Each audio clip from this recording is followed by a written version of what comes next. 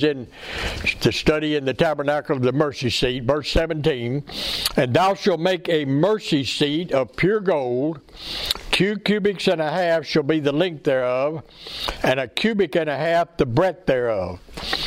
And thou shalt make 2 cherubims of gold of beaten work, shalt thou make them, in the 2 ends of the mercy seat, and 1 cherub on the one end, and the other cherub on the other end, even of the mercy seat shall you make the cherubims on the 2 ends thereof.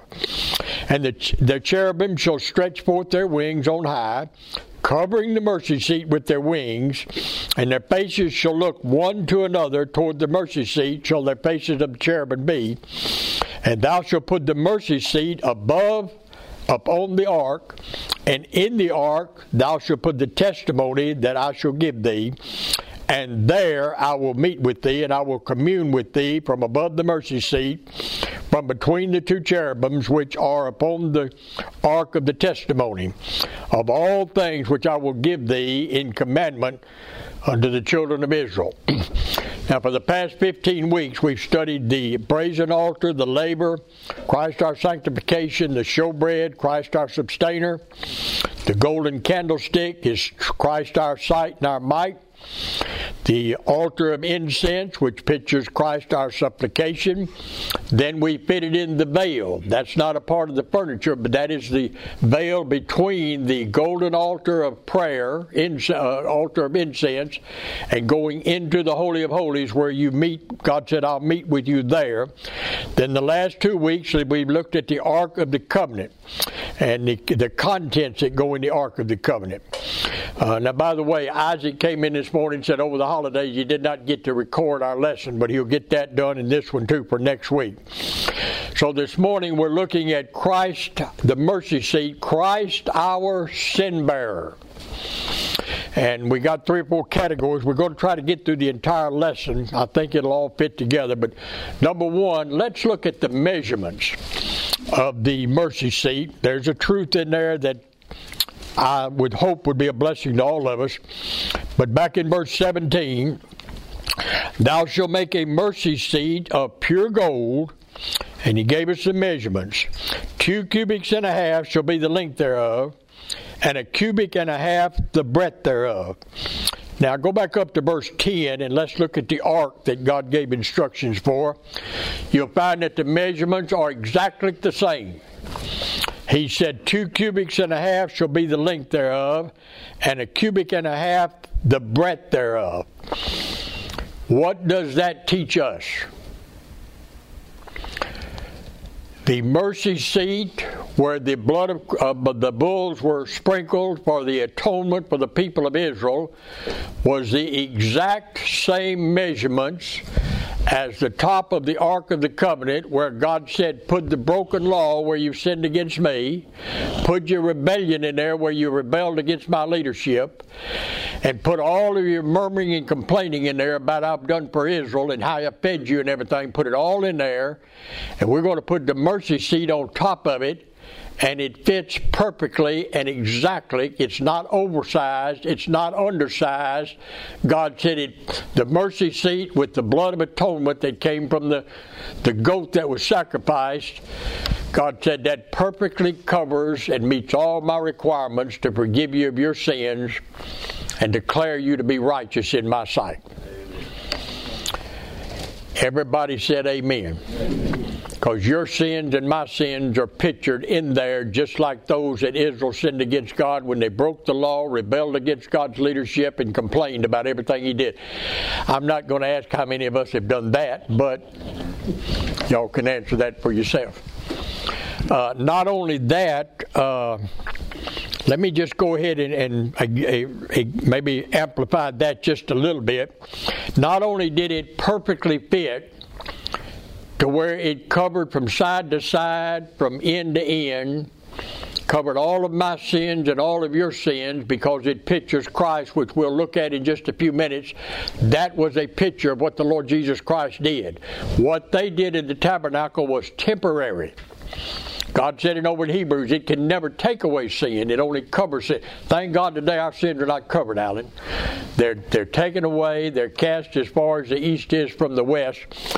Not only did it perfectly fit, but God said when He said build the ark, look in verse 11, and thou shalt overlay it with pure gold, within and without shalt thou overlay it, and thou shalt make upon it a crown of gold round about.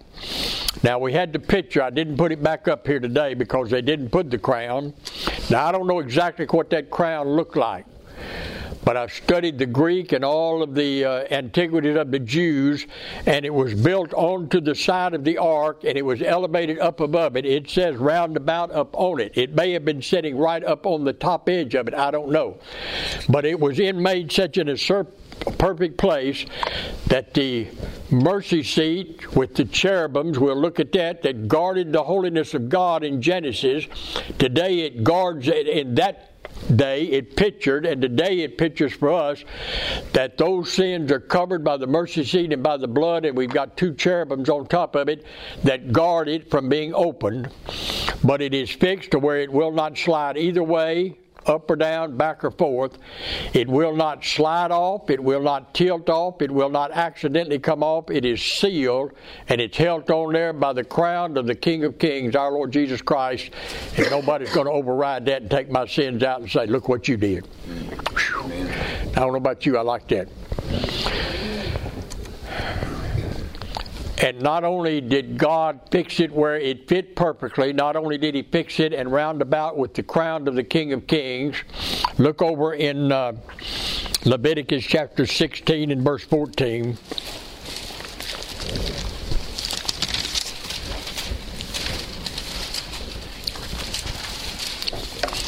There He talked about the blood. And He said, He shall take the blood of the bullock and sprinkle it with his finger upon the mercy seat. And before the mercy seat shall he sprinkle of the blood with the finger 7 times. Then shall he kill the goat and the sin offering, that it is for the people, and bring his blood within the veil, and do with that blood as he did with the blood of the bullock, and sprinkle it upon the mercy seat and before the mercy seat. So the mercy seat was not only in place by God's will, by God's providence, it also sprinkled with the blood that pictured the blood of the Lord Jesus Christ. And then I forget the text, we looked at it a couple of 3 weeks ago. But God made it clear in the book of Leviticus. He said, no man is to look inside. Y'all remember that? He said, no man's to look inside, and somebody came along and they invoked their own free will and said, I want to look inside and see what the sins are all about and everything, and God killed him. God has protected all that you and I have confessed and been forgiven of, from the time that we got born again till the time that God will call us home to be with Him. Does everybody understand that? I talk with people across this country, and they say, can I talk with you? And we'll go outside somewhere and talk in other churches, and I've done it right here in this church. And they begin telling me some story about something they did 25 years ago, and it's tormenting me, and you preached today, and God convicted me of it. I said, no, He didn't. And I don't mean that wrong. But if you and I have confessed a sin, it's under the blood, it's in the covenant, it's locked in by the mercy seat, and God said, I cast it as far as behind my back as the east is from the west, I remember it no more. And when you go back and when you are tormented by something you did 20 years ago, 30 years ago, that's the devil working on your flesh saying, look at you, you're no count, you're guilty. Have you all experienced that? Satan is a master at tormenting you and I. If you just simply read, believe, and let God make it real to you that your sins are sealed forever under the blood of Christ, and no man can bring them up and make you feel guilty, because God had forgiven them, and they're gone. They're gone. Thank God. I talked to my son a while back, and he was talking to me about it. And he had some questions. He said, Dad, I've heard people say we stand before the judgment seat of Christ, all of our lives and all of our sins and everything we're going to be put on a big screen for the world to see. I said, no, son, that's not going to happen. Of course, I sat down and explained to him why that wasn't. He wasn't being that way, but he was said, I need to really know so that I can be settled in my own heart and I can teach other people. Does anybody have any questions about that? Questions? Question. No, statement. Because sometimes our sins do come up in our memory and thoughts, and then I'm reminded that if I talk to God about it, He says, I don't know what you're talking about. That's right. That's what I've told people. I said, they said, I went to the altar tonight and confessed my sins again. I said, what did God say? And he said, well, He forgave me. I said, no, He didn't. He said, what are you talking about? What are you talking about? Listen, I hope you remember that. That is one of Satan's master. If he can torment you and get you to listen, you'll not be used of God in any way, because you're too busy being guilty and tormented and feel like you're worthless. Anybody got any questions? I want you to go out here knowing that your sins are under the blood and they're done away with. All right, let's move on and look at the materials in the mercy seat. Now, I'll be very brief in it. It was pure gold. And I don't think anybody in here is confused on this, but we've been over this many times in every article except the lampstand. They were made of wood covered with gold. The wood pictures humanity. The gold pictures the deity of Christ. Y'all with me? But in the lampstand, it is pure gold. That tells us that that is all of God, and that is a place of service, and we're to serve God in the power of the Holy Spirit of God, and God don't need our help. Everybody said amen. Number two, we're looking at this mercy seat. It is made of what? Pure gold. There is no humanity in the forgiveness of sin. Y'all familiar with the Catholic Church? Some of you may have had background in the Catholic Church years ago. You go into a Catholic church today, particularly in Mexico, you'll see in every Catholic church I've ever been into, somewhere on the side of that church, they got a booth in there, and some man sits in there that's no more priest. He's not even a priest. He's just a man in the flesh, and people line up. I've been in Mexico, they'll line up out the door down the block and kneel down there and confess their sins. Do y'all get the picture? God said, I forgive sins. I'm the only one that can forgive sins, and man has nothing whatsoever to do with it. Forgiveness of sin is done by the mercy seat with the blood sprinkled on it, and it is pure gold. Man has nothing to do about it. Don't ever get caught up into thinking you need to confess your sins to man. That man, and I've got a good friend of mine, led him to Christ. He was a Catholic priest down there, and he realized it was a joke. He said, I can't no more forgive sins. He said, I can't even get mine done sometimes. And, so y'all, everybody understands that. I don't think anybody here is confused on that. But let's move on and look at the mercy seat. We've looked at the measurements. We've looked at the material. I want to look at the mercy seat and what it pictures. This was a real blessing to me because it so clearly pictures our Lord Jesus Christ. I'm not a Greek scholar. I'm not a Hebrew scholar. All I've got is some good dictionaries. But you've got it on your outline here under number 3, the Greek and the Hebrew word comparison. The Hebrew word, and I can't even pronounce it, kaporeth, K-A-P-P-O-R-A-T-H, that's in verse 17 of what we just read over in chapter 25, where it says, and thou shalt make a mercy seat, thou shalt make a kaporeth. Now the Greek word in the New Testament is entirely different in spelling, H-I-L-A-S-T-E-R-R-I-O-N, and then if you're looking at your notes, it's got a second word right beside it, H-I-L-A-S-M-O-S, halamos. One of them, the first one is a noun, the second one is a verb. They both mean the same thing, so don't get confused on it. They both mean the same thing. Now let's look at how they are used over in the New Testament. Go to Romans chapter 3 and verse 25.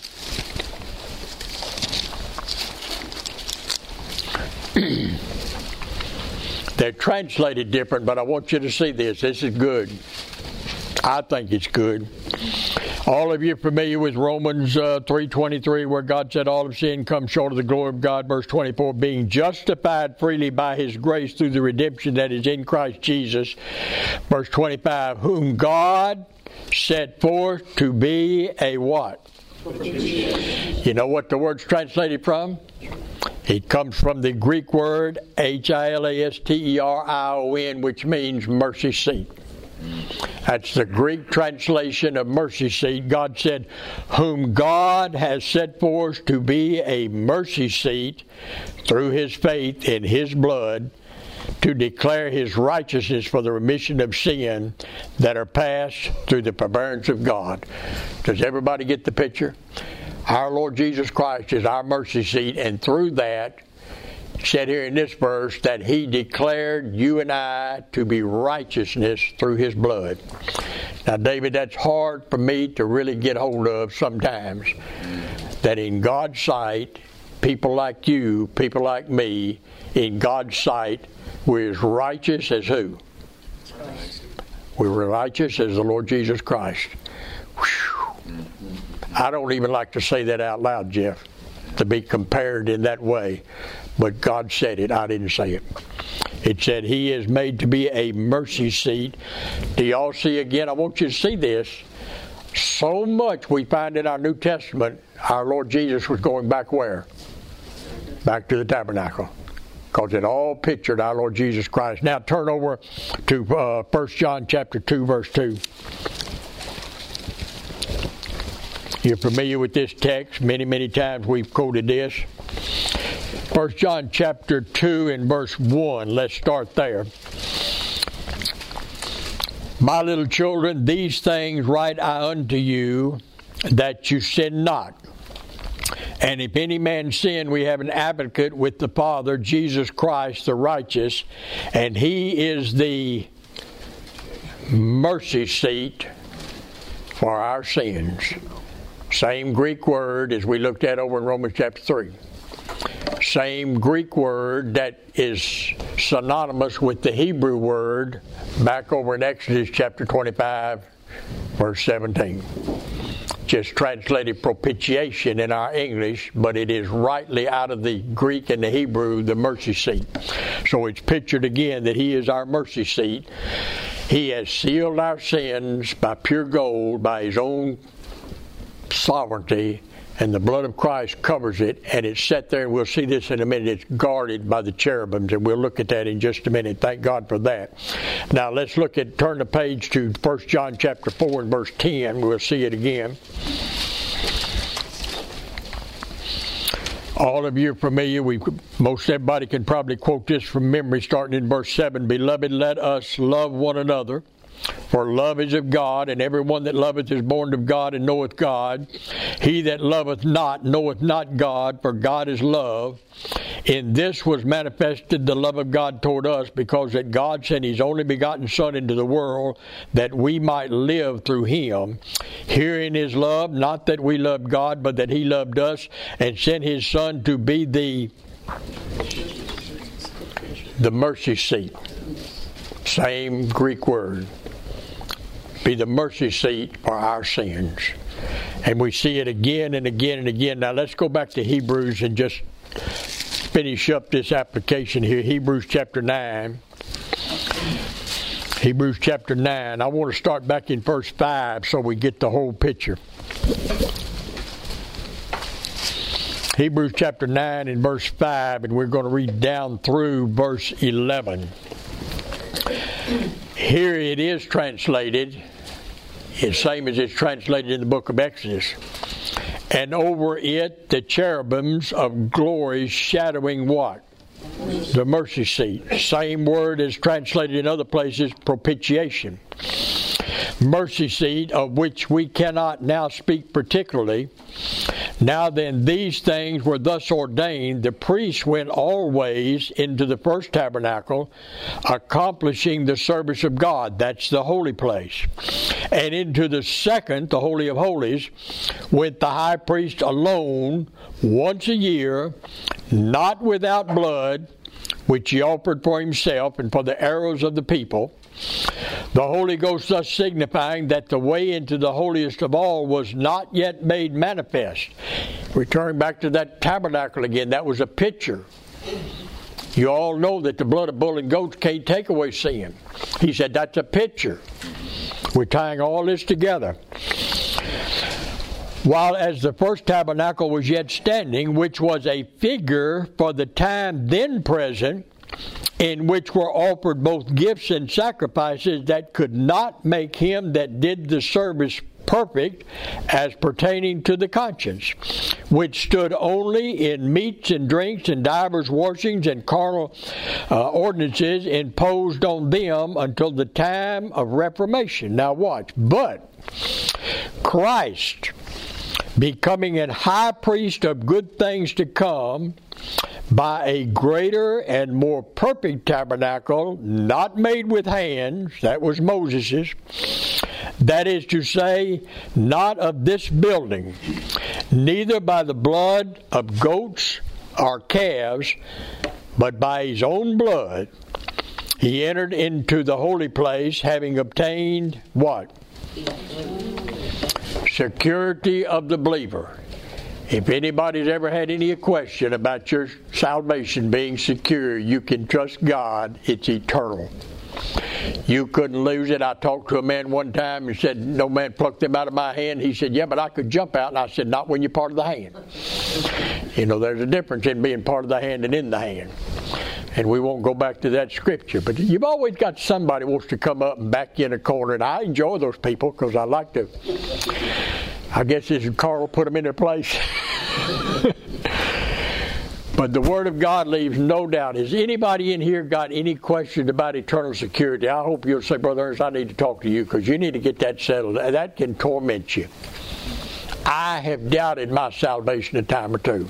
Never doubted my call to preach, but I've doubted my salvation in early years. I didn't know all the truths. I still don't know all of them, but at least I know enough to know that you and I are eternally secure in the Lord Jesus Christ, and He's our propitiation, and He's our mercy seat, and that's done by the sovereignty of God, pure gold.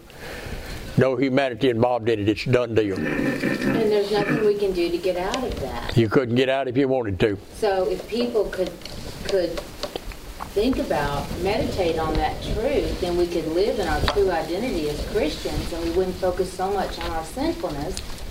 And I believe God could use us greatly, more than what He does. Let me tell you why you do that.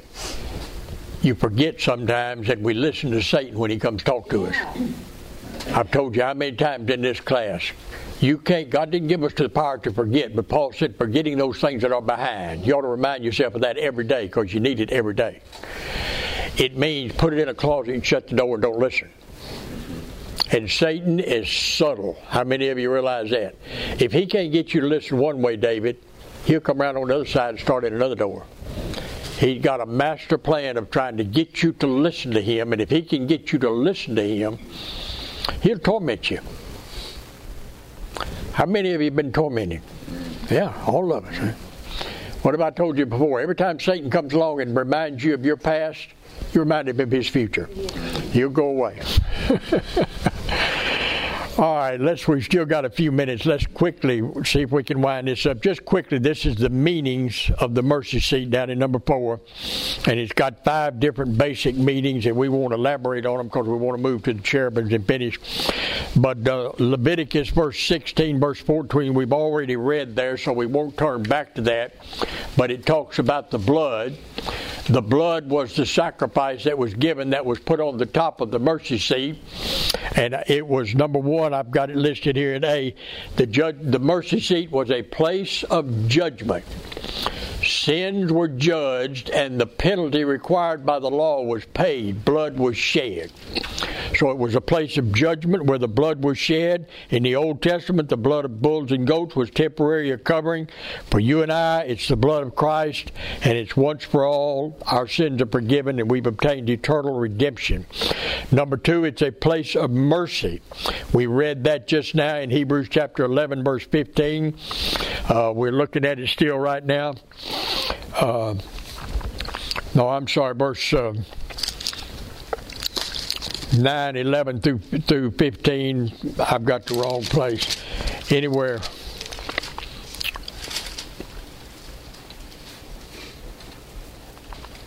Where is...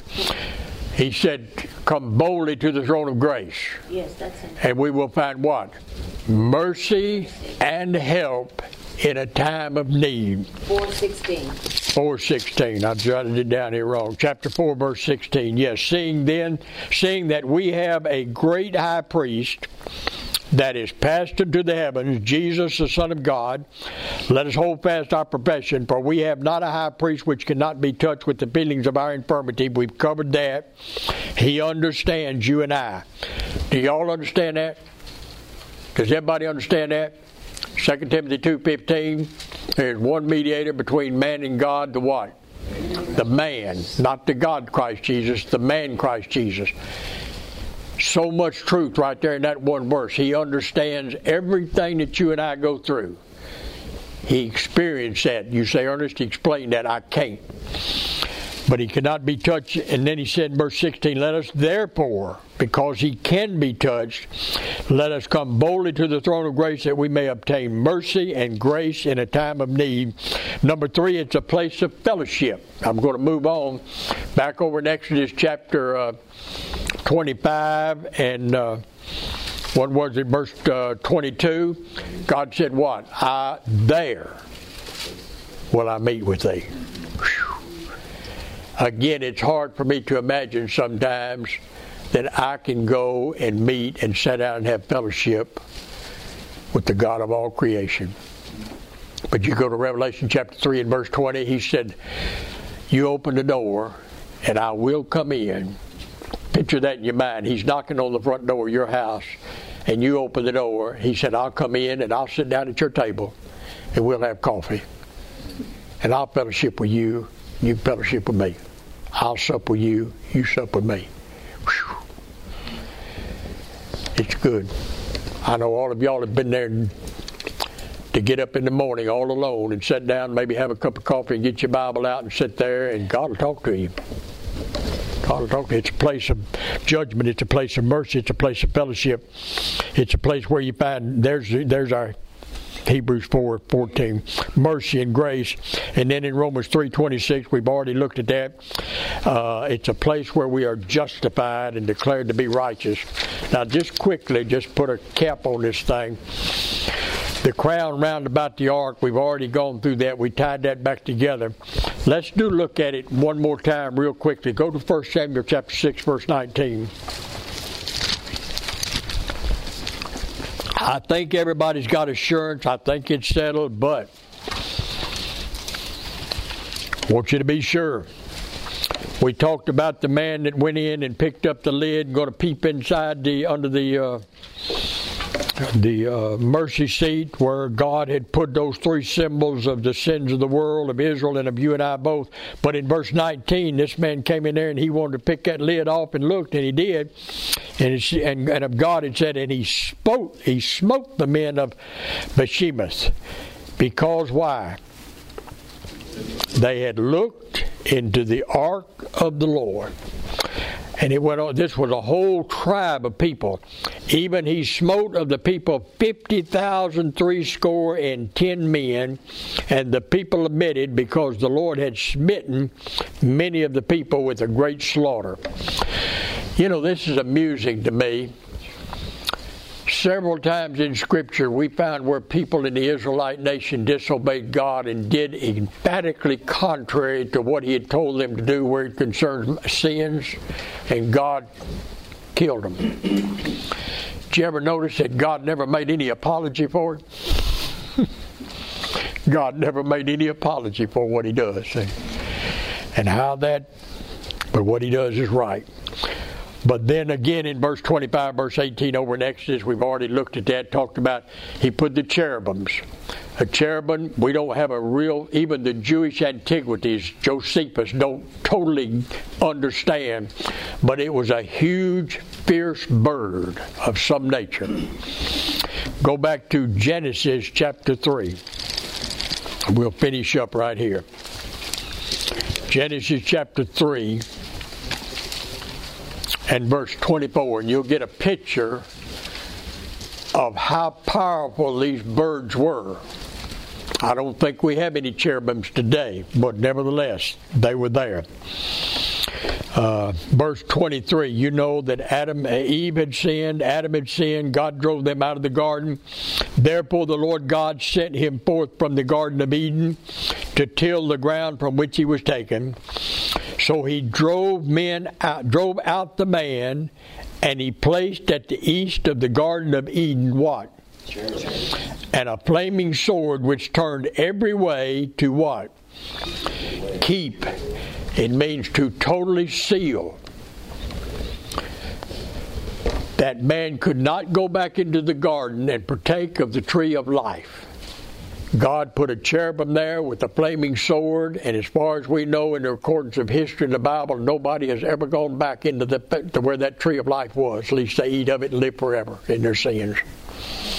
God has put that type of a cherubim on top of the mercy seat to make sure nobody finds our sins. He guards the holiness of God.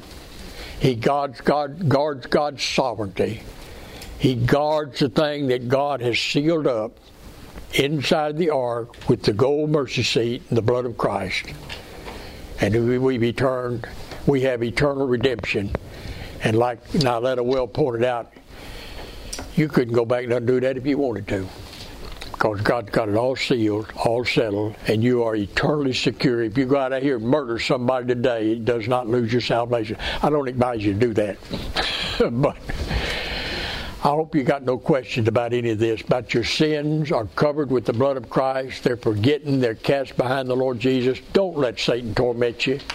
Don't let your flesh torment you.